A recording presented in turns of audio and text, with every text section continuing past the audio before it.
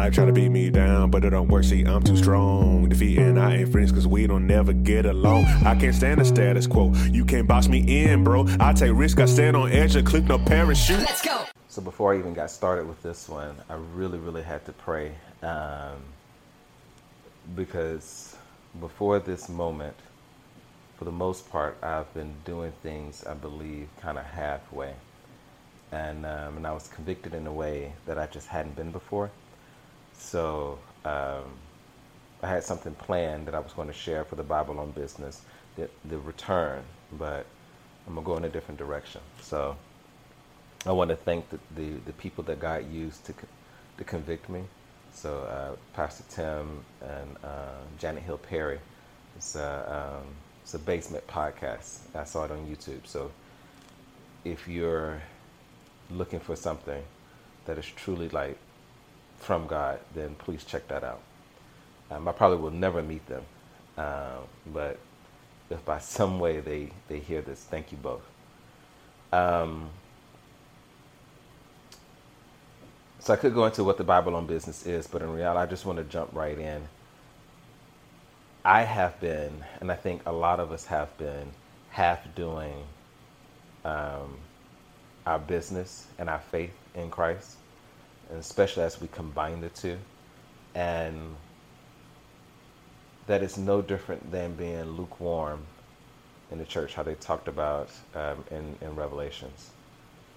We either trust God or we don't, right? And if we don't, it doesn't matter what we say, our actions would dictate that. So, tithing. We know that some churches abuse tithing. We know some churches misuse scriptures to get us to tithe. Whether it is a requirement or not is irrelevant. The question is, if you're hesitant to tithe because any reason other than your relationship with God, then there's a problem. So like for me, while I didn't believe that tithing was necessary or required in this season, it's not like it's not. So it's like depending on who you listen to. But my reasoning, if I was honest, for like in this season not tithing is because I found some preachers who align with what I wanted to hear and what I believe, the way I believe. But the core behind that was just that I wanted to manage my money. I felt I could manage the money better by not tithing and then just giving an offering, right? I could take that money and invest it in Grenada Nut until Grenada Nut gets sales. But that was me managing what God gave me, right? And as long as I did that, that also allowed me to stall on doing the marketing the way that God told me to do. Like it was very clear. Reach out to the physical therapist, the chiropractors, the massage therapist. Reach out to them and tell them about MegRelief, right? I have hundreds of people that have tried it, that love it. People who repeat buy it, and I've done nothing in marketing because I've always stalled, right? And there's no excuse for the stalling. I just did. I've won money, grants. I have physical therapists, occupational therapists, massage therapists, all like, hey, yo, your stuff is dope. And I still wouldn't do the one thing that God told me to do in the way that he told me to do it. And so the business has been getting some sales in spite of that, right? And I believe that God will still allow you to be blessed even with lackluster effort for a season, but you will be denying yourself the true blessing that he has for you the longer you fail to just commit all the way.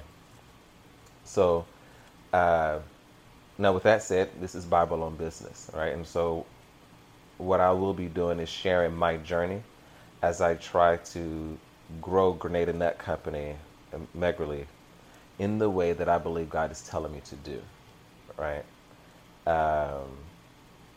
And then by you watching me, hopefully your journey will be just that much faster or better, because you can learn from other people's experiences. You don't have to learn everything on your own. So what's the lesson for today? If you're going to be an entrepreneur, then be an entrepreneur. I'm not saying quit your job, but commit to the calling. All right? It is a ministry no different than any other. And you're going to have to commit all the way to it. What are you going to do to get sales every day? Who are you going to go and talk to about your product or service every day? Okay? Do you truly trust God with your finances? Like, for real, trust Him with your finances. Do you trust Him enough to tithe consistently despite the money's being tight? I don't want to hear about, well, tithing is an Old Testament. No, no, no, no, no. Can you trust God with your money? The answer is yes. Then how are you going to do it? You can't serve God and money, right?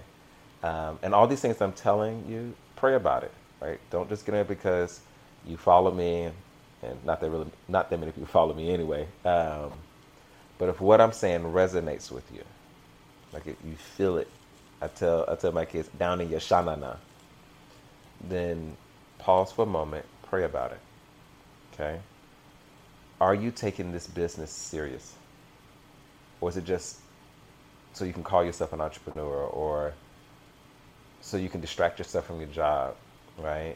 Like, if you're called to be an entrepreneur, that means that we have a product and service. You have a product and service that someone needs. I don't care if it's a movie, a t-shirt, or pain relief, helping moms have healthy pregnancies. It doesn't matter. Whatever it is, somebody will be blessed and ministered to, not just for receiving our products and services, but they may come to Christ as a result of us. Paul says, some people water, some people plant, some people water, but it's God who gives the increase. Them coming in contact with your product or service may be the watering, the seed that someone else planted. Their interaction with you.